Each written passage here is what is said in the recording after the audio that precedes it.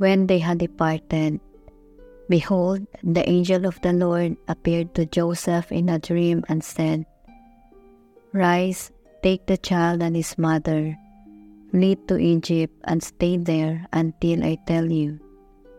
Herod is going to search for the child to destroy him." Joseph rose and took the child and his mother by night and departed for Egypt.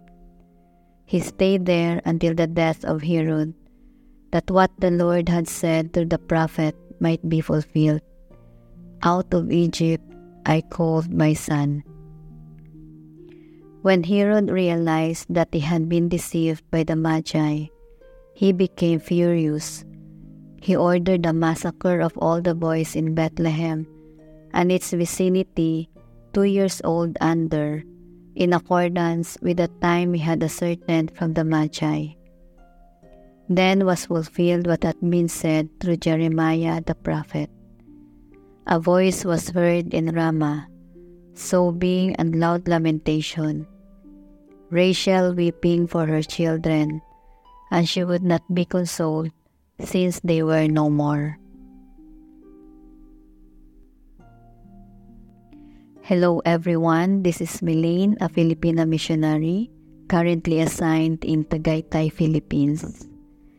The Gospel today is taken from the Gospel of Matthew chapter 2 verses 13 to 18. And we can see that this Gospel presents two parts. First part was about the flee to Egypt, and the second part was about the massacre of the infants. But my reflection today will focus more on what has helped me as I prayed on this passage. And it helped me to ponder on the obedience of Joseph to God, who appeared in his dream and asking him to take the child and his mother to Egypt. Even without understanding clearly God's plan, when Joseph took the child and his mother and fled to Egypt without knowing what awaits them. Here we can see that Joseph indeed is a man of remarkable obedience and unwavering faith.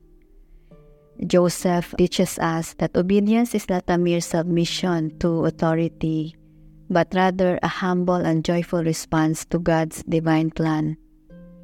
In a time when our world is filled with distractions and temptation, we can learn from Joseph's unwavering commitment to following God's will.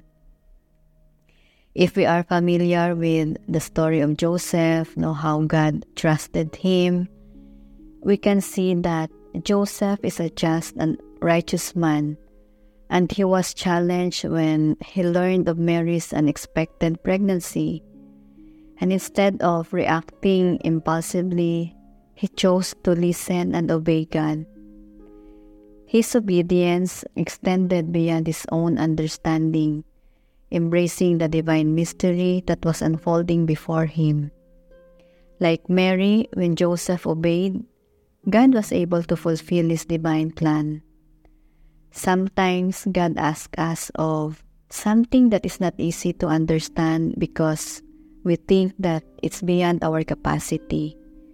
But when we open ourselves to trust and obey, we will discover the beauty that God is asking us something not just for the sake of asking, but He asks us because He wants us to collaborate with Him in His divine and beautiful plan, not only for our own good but for the good of many.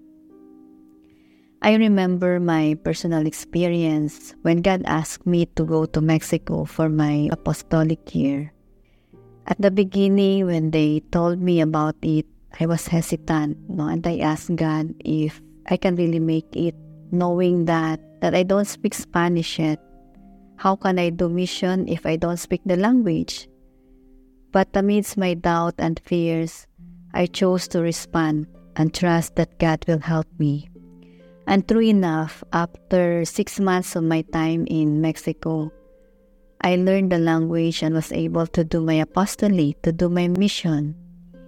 Even though it was a very short time, but I enjoyed a lot And I am happy to see the people growing a lot in their following of Jesus, especially those young people, the teenagers that I worked with when I was there. The obedience of Joseph teaches us that even in uncertainty, we can trust in God's plan and purpose. How about you? Do you allow the obedience of Joseph to inspire you to live a life that reflects the love of God? Do you strive to imitate Joseph's obedience in your own life, seeking to align our will with God's divine purpose?